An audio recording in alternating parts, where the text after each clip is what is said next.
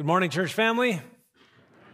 For those of you online, we welcome you as well this Lord's Day.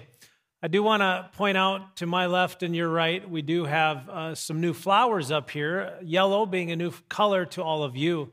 We celebrate life when we have a child born into the church family with a blue and a red flower indicating a boy and a girl. We celebrate spiritual life when somebody makes a decision to follow Jesus. But we're also going to recognize from this day forward death within our church family of our loved ones who have gone before us and who have passed from this life to the next and are experiencing the joy of the resurrection. And so this last week, we had two dear daughters of the church go to be with the Lord. Arliss Hendrickson, maybe you don't know, but if you do, she actually died in a tragic accident in January. But we did have a celebration of life for her on Saturday.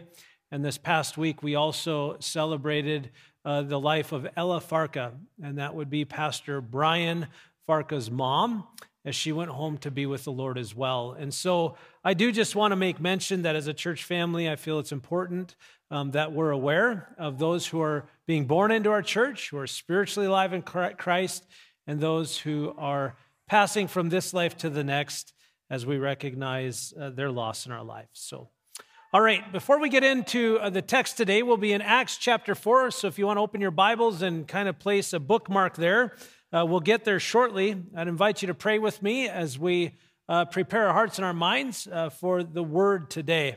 God, thank you for your grace, your mercy. Thank you for your Holy Spirit that dwells within all those who believe in you. Lord, we pray that, God, you would open our hearts and minds to receive the teaching this morning from your word and encourage us to live out our faith boldly and confidently for you. We ask this in Christ's name. Amen. All right, well, one of the things that we're going to talk about this morning is how do we suffer well for the sake of Christ? Persecution in the church around the world is a reality. But for so many of us here in America, it's something that we don't experience much of. And when I talk about persecution, I mean death because I follow Jesus, or physical torture or beating because I follow Jesus. We have our own way of experiencing suffering in America by being a Christian, but it certainly isn't through physical opposition because we have said yes to Jesus. And so, as we pick back up in our series in Acts, it's been a few weeks. I want to catch you up from where we left off in Acts chapter 3 because it really sets the scene for Acts chapter 4. If you remember, Acts chapter 3, we have Peter and John are going to the temple to worship with other believers in Jesus Christ.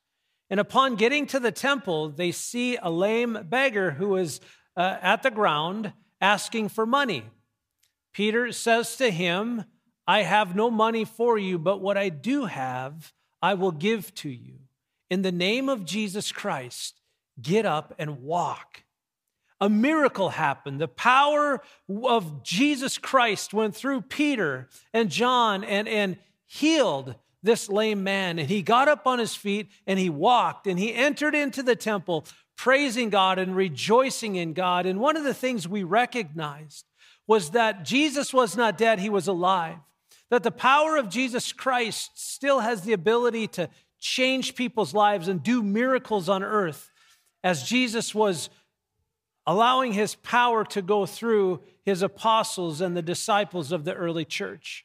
And I want to remind you today that we as the church continue to be the place where the risen Christ demonstrates his power and his authority as we become the hands and we become the feet of Jesus Christ, who are going out into the world to not only tell people about the risen Jesus, but to show them through the way that we love and serve others that Jesus is not dead, he is still alive. And so Peter is now with John, and there's a multitude of people that have come into the temple area, and they begin to preach the good news about Jesus and his resurrection and the salvation that we can find in him. And as a result, people started repenting of their sin and they were turning to faith in Jesus Christ. And this exciting thing was happening. And you could imagine the noise as the multitudes were gathering and trying to figure out, what is this message and what is all this disturbance and what is going on? As people gathered and gathered and gathered, more and more people were able to hear about the good news of Jesus Christ. And this brings us to the place where we find ourselves in Acts chapter 4. See, after Peter and John had healed this lame man and the crowds had swollen, thousands of people repented of their sin and turned to faith in Christ. Now infused with the Holy Spirit of God and growing at a rapid rate, the church experienced its very first persecution. And that's what we're going to take a look at today.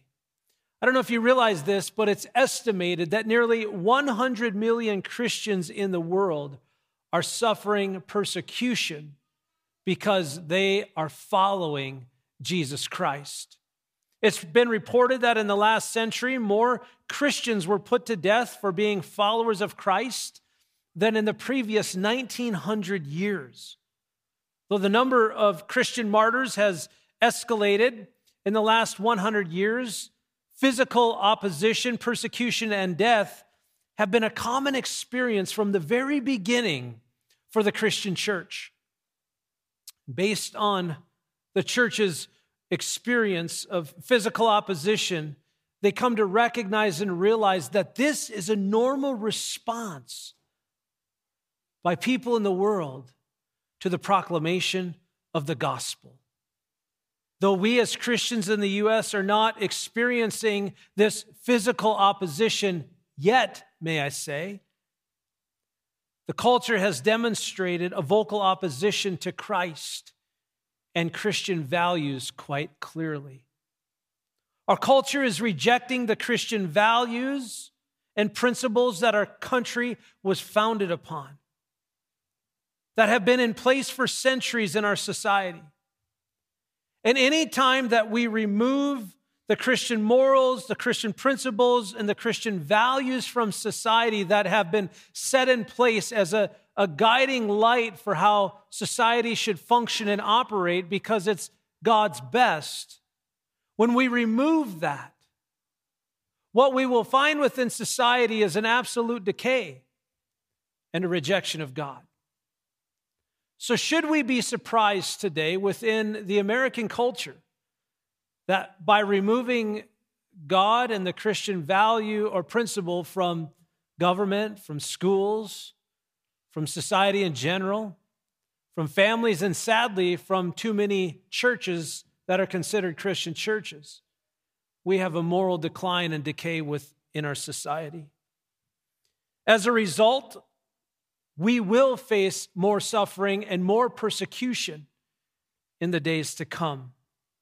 Here in Acts chapter 4, verses 1 to 22, it provides for us a description of the physical opposition that the early church experienced. If you remember weeks back, I talked about how Acts oftentimes gives us both a description and sometimes a prescription for how we're to live our life. Through the description of the events that are taking place, I want to see for us some common things that we can do today as Christians, as we make a game plan for how we will stand up and rise up against persecution in even our own lives. Though these early believers knew the physical risks of living out their faith in an environment that was hostile to Christianity, they stood firm for Christ. And so should we. Their bold response to physical opposition has actually given us what I would say is a pattern for how we too can respond to physical opposition in our own life and in our own times as we live our faith for Jesus Christ. So today, I really want you to consider, if persecution comes knocking at your door, what's your game plan? How are you going to respond? What are you going to do about it? As we begin in Acts chapter 4, verse 1, while Peter and John were speaking to the people, remember what's going on. They're still in the temple. The lame beggar just got healed. The power of God was demonstrated that Jesus is alive and well, and he's still doing his thing through the church. Here we are, everybody's around, wondering what's going on, hearing the gospel, repenting of sin, turning to Christ. While Peter and John were speaking to the people, they were confronted by the priests, the captain of the temple guard, and some of the Sadducees. These leaders were very disturbed that Peter and John were teaching the people that through Jesus there is a resurrection of the dead. So they arrested them. And since it was already evening, they put them in jail until morning. Many of the people who heard their message believed it. And the number of men who believed now totaled about 5,000. This is fascinating, what's going on here. I love how this is our text after Resurrection Sunday. The resurrection is a reality. Jesus is not dead, he is alive. And because he's alive, he's still changing people's lives even today.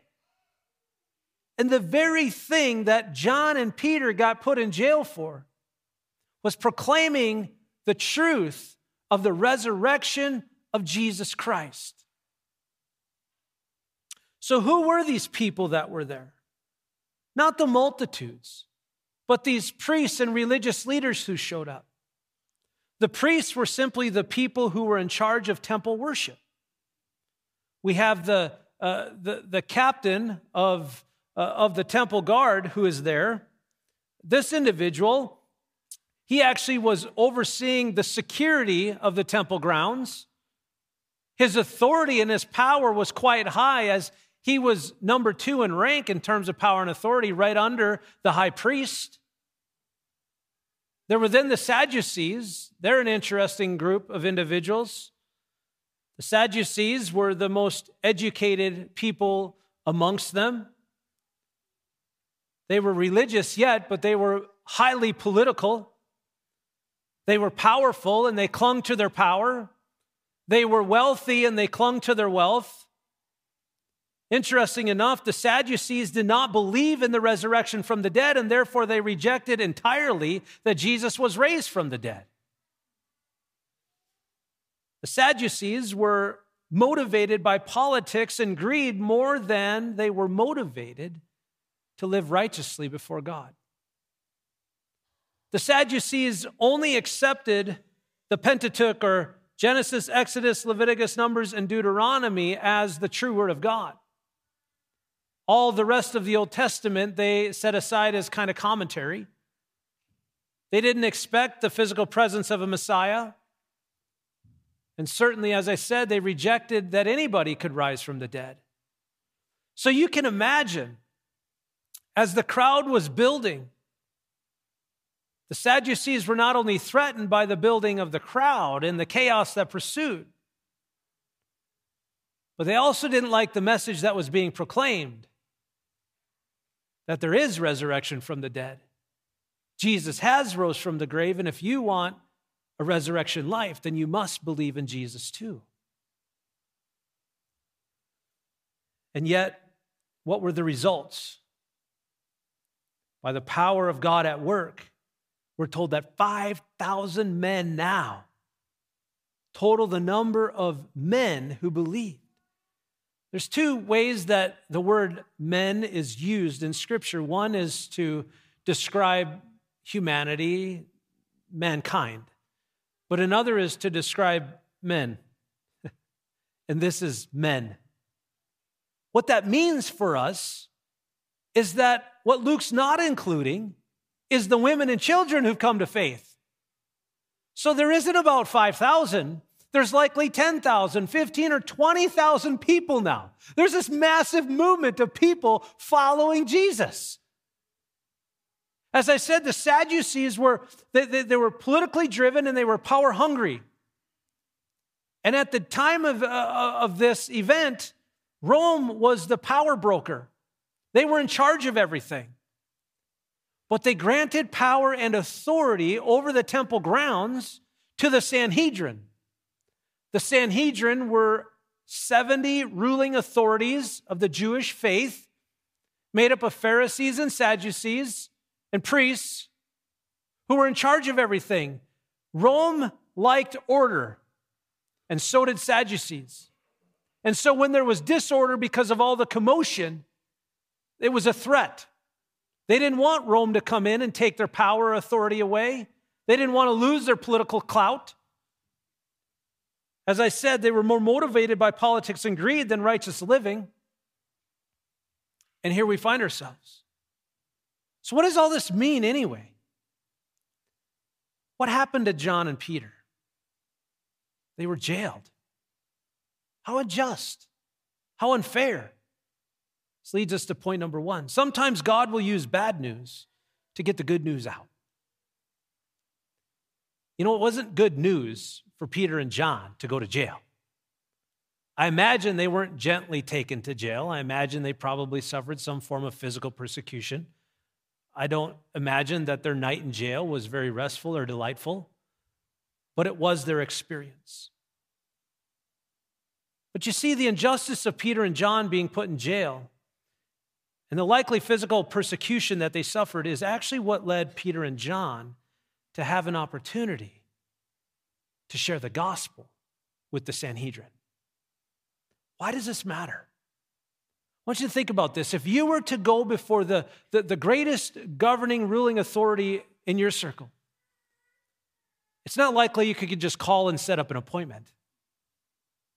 And I doubt that you would want to get arrested and put in jail so you could go before them. But this is exactly what God orchestrated. He orchestrated the arrest of John and Peter so that John and Peter could stand before this high court, this ruling authority, and proclaim the good news of Jesus Christ and the resurrection to them. You see, sometimes we need to look at the opportunities that God is giving us as an opportunity to do something good for God rather than as a situation or a circumstance that has gone bad. I want to question you and just ask you, how do you see bad news situations in your life? Do you see them as opportunities for God to use you to advance His kingdom, to advance the gospel in you and through you?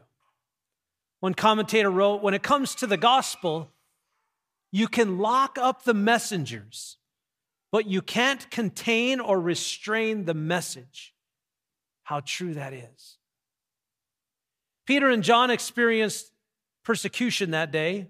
It was the first in the Christian church, and since then, persecution has not gone away. From every generation since, the church has had to suffer to advance the gospel. And one of the realities that the Bible talks about is that as the time nears for Jesus to return, the Christian church will suffer an increase of persecution. I am not an alarmist, but I firmly believe that the return of Christ is coming soon. And I also wonder how ready the church is to face an increase of persecution and suffering for the sake of Christ and the advancement of the gospel. I can't tell you how strongly I feel that if you don't know Jesus, the times ahead are going to be much harder than if you do. If you do know Jesus, I want you to be prepared. I want you to be ready. I don't want you to be surprised that the Christian experience comes with persecution and suffering. And if we are living in the times that are nearing the end in the return of Christ, which I really believe we are, then we must be ready to suffer for Christ like we've never experienced before. Persecution is an inevitable element of genuine Christian faith. Listen to Jesus' words in John 15:18 through 20. If the world hates you, remember that it hated me first. The world would love you as one of its own if you belong to it, but you're no longer part of the world. I chose you to come out of the world, so it hates you. Do you remember what I told you? A slave is not greater than the master. Since they persecuted me, naturally, they will persecute you. Jesus said in Matthew chapter 5, verses 10 and 11, 12, God blesses those who are persecuted for doing right, for the kingdom of heaven is theirs. This is maybe the kind of persecution that you and I can relate to. Being persecuted not physically for doing right, but listen to verse 11. God blesses you when people mock you and persecute you and lie about you and say all sorts of evil things against you because you are my followers. I can relate to that. I'm sure you can too. But now listen to what Jesus says in verse 12. Be happy about it. Be glad, for a great reward awaits you in heaven. And remember, the ancient prophets were persecuted in the same way. Wow, that's powerful. Who can be happy and who's glad about persecuting and suffering? Yet it's part of the Christian experience because in our suffering, we become like Christ. Paul is writing to Timothy, a young pastor in the church, to strengthen him in his ministry in 2 Timothy 3:12. He says this, yes, and everyone who wants to live a godly life in Christ Jesus will suffer persecution. Remember, our suffering as Christians is really an opportunity for God to test us, to refine us, to purify us, to mold us, to shape us into the image and into the likeness of Jesus Christ. It's also an opportunity for God to use us to advance his kingdom and advance the gospel in the world. The second point this morning is that believers can live with confidence that God will help us to be courageous witnesses in times of trouble. We can live with confidence to be courageous as a witness for Christ in times of trouble, not on our own power and effort, but because the presence and the power of the Holy Spirit that is in us. Beginning in verse 5, I'll read through 12. The next day, the council of all the rulers and elders and teachers of religious law met in Jerusalem. Annas the high priest was there, along with Caiaphas, John, Alexander, and the other relatives of the high priest. They brought in the two disciples and demanded, by what power or in whose name have you done this? This is a very important question. Remember the Sanhedrin, specifically the Sadducees. They were the power brokers. They had the authority. And now they're pressing Peter and John on the matter of whose authority and by what power are you doing this? What they are saying is, we have the power, we have the authority, and we didn't give it to you. And by the way, we don't even agree with your message. And so we continue. Then Peter, filled with the Holy Spirit, said to them, rulers and elders of our people, are we being questioned today because we've done a good deed for a crippled man? Do you want to know how he was healed? Let me clearly state to all of you and all the people of Israel that he was healed by the powerful name of Jesus Christ the Nazarene, the man you crucified, but whom God raised from the dead. For Jesus is the one referred to in the scriptures where it says, the stone that you builders rejected has now become the cornerstone. There is salvation in no one else, for God has given no other name under heaven by which we must be saved. You know what Peter just did? He took the Sanhedrin to school. The most educated and informed individuals. Peter rightly pointed out through the Old Testament who Jesus is, and whom they're rejecting. And then he told them rightly that there's no other power, there's no other name, there's no other authority under heaven upon which people can be saved, but by the name of Jesus Christ. This is bold. This is confidence, not in himself, but because he was filled with the Holy Spirit. You see, many of us might not experience the physical persecution for following Jesus anytime soon. But we have experienced, to some degree, other forms of persecution. If you're a student in school, you know what it's like to not be included, to not be invited to a party, or to not be part of a group of people because you're not like them. For those of you in family life who have non-believers who are critical towards Christianity, you know what it's like to have to suffer ridicule and be put down by them. For the spouse who has a non-believing spouse, you know what it's like to live with that person and have to work hard at loving that person when they don't love you back. By the way, that doesn't mean if you don't love Jesus, you can't love your spouse. What it simply means is that when we do love Jesus, we can love like Jesus loves us, selflessly and sacrificially. Maybe in the workplace, you've been treated by your boss or coworkers as the brunt of the joke. You didn't get that promotion, all because you followed Jesus.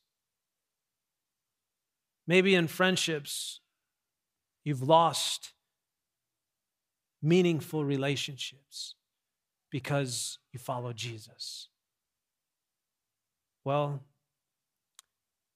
here's one of the realities of living for Jesus, is that we must recognize, if we're going to be courageous in our pursuit of advancing the gospel and living for Jesus, that we understand that the name of Jesus still has power and authority today. For it's in the name of Jesus that your life was changed. And in the name of Jesus, he is still changing lives all around us. So what does that mean for us?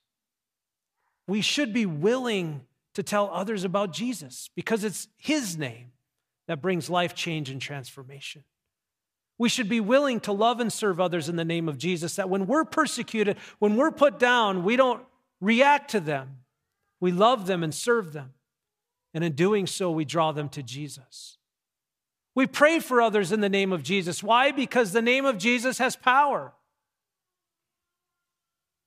And then we recognize that we have a direct line to the absolute truth.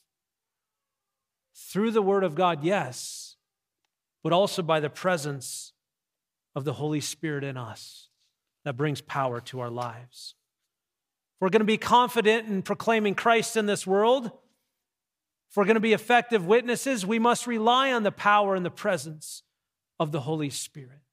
Verse 13, the members of the council were amazed when they saw the boldness of Peter and John, for they could see that they were ordinary men with no special training in the Scriptures. They also recognized them as men who had been with Jesus. But since they could see the man who had been healed standing right there among them, there was nothing the council could say. So they ordered Peter and John out of the council chamber and conferred among themselves. Well, this is interesting. They saw Peter and John as uneducated people. They were untrained. They weren't like us, yet they were schooling the Sanhedrin. Interesting enough, how were they recognized? They were recognized as people who were with Jesus. Let me ask you this question. Are you somebody who others recognize that you have been hanging out with Jesus? Through prayer, through the Word of God, through the way that you're submitting your life to the rule and reign of Christ as Lord of your life by the power of the Spirit in you. See, our power comes from being filled with the Holy Spirit. And when we yield to the control of the Holy Spirit, we can become instruments of God's will. It's in Luke 12, verses 11 and 12, where it says, "And when you're brought to trial in the synagogues and before the rulers and authorities, don't worry about how to defend yourself or what to say, for the Holy Spirit will teach you at that time what needs to be said." Let's be confident in how we live. Because when we're pressed and persecuted and we don't know what to do or say, the promise is that the Holy Spirit that lives in us, that resides in us, that will not only teach, lead, and guide us into the truth, will also give us the words and the courage to say what needs to be said. And finally, we are to stand firm in the gospel, for it is the only way for people to be made right with God. Verse 16, "What should we do with these men?" They asked each other. "We can't deny that they have performed a miraculous sign and everybody in Jerusalem knows about it. But to keep them from spreading their propaganda any further, we must warn them not to speak to anyone in Jesus' name." So they called the apostles back in and commanded them never to speak or teach in the name of Jesus. But Peter and John replied, "Do you think God wants us to obey you rather than him? We cannot stop telling people about everything we have seen and heard." Once again, school is on. You know what the Word of God says. Do we obey God or humans? We obey God, especially when human instruction is opposition to God's Word. You know, I think it's amazing that Peter and John and the early church couldn't stop telling people about Jesus. Because when you encounter Jesus and he changes your life, you can't help but tell others about him. Yet the interesting thing, all across the United States today, there are going to be pastors like me who are going to be encouraging their congregation. Please go and tell people about Jesus. They didn't have to do that. Because through the radical transformation and the changed life through experiencing Jesus, they willingly went and told people about Jesus. And by the way, I know many of you do as well. See, the message of the gospel, it is exclusive, so it's hard to tell others that there's only one way to the Father in heaven, and it's through Jesus. Because when we tell people that, what's their normal response if they're of the world? Well, that seems pretty unfair. Is it really that exclusive? Is there really only one way? What about my good deeds? The irony of the opposition from the world to God's way to salvation is that they're willing to reject the only way and try every other way to get there. Isn't it ironic? When the only way to heaven is by God's grace through something he did for you in Jesus Christ. Yet to the world, the gospel is foolishness. See, our goal isn't to focus on our results when we share Jesus with others. So I want to free you from that. Our goal is to faithfully share Jesus through word and through deed, and leave the results up to God. They totally belong to him. In light of persecution, it's obedience over compromise. Do you notice how John and Peter, when they were pressed by the authority, they didn't back down, they didn't compromise the message, they didn't soften it, they just gave it to him straight. They took him to school. They helped him see the truth. See, when we choose to do right, we can walk and we can speak with confidence because we can trust in the Holy Spirit to do the work of God in us and then through us. There's a couple ways we can bring the message of the gospel into the world. One is we can take our Bible and we can beat people with it, and we can ridicule them and put them down. And many of you maybe experience that. We can yell at people and tell them, you're a sinner, you're going to hell, repent, you need Jesus. And I mean, how effective is that? There's another way. We can go into the world with gentleness and respect. We can love through good deeds and service towards others. We can share the truth with others in a way that's going to help them see and understand who Jesus really is. I want to close our time with 1 Peter 3:15. It says, "But in your hearts revere Christ as Lord. Always be prepared to give an answer to everyone who asks you to give the reason for the hope that you have. But do this with gentleness and respect." Peter and John answered the question with gentleness and respect. They didn't compromise. They were firm in the gospel. They didn't soften the truth. And they left the results up to God. And if we could take anything away from their example by way of how we should respond when persecution comes knocking, may it be that we realize sometimes God uses bad news to get the good news out of us. That God wants us to live with confidence in being a witness for Christ, not in our power, but His power in us and through us. And that when we revere Christ as Lord, we can go into the world confidently, telling people of the hope we have when they ask what it's all about. And when we do it with gentleness and respect, we will win people to Christ. And that's good news. Amen? Our time's up. Let's pray. God, thank you for your word and for the encouragement that we can gain today. We recognize, Jesus, that as a church, you're alive and well.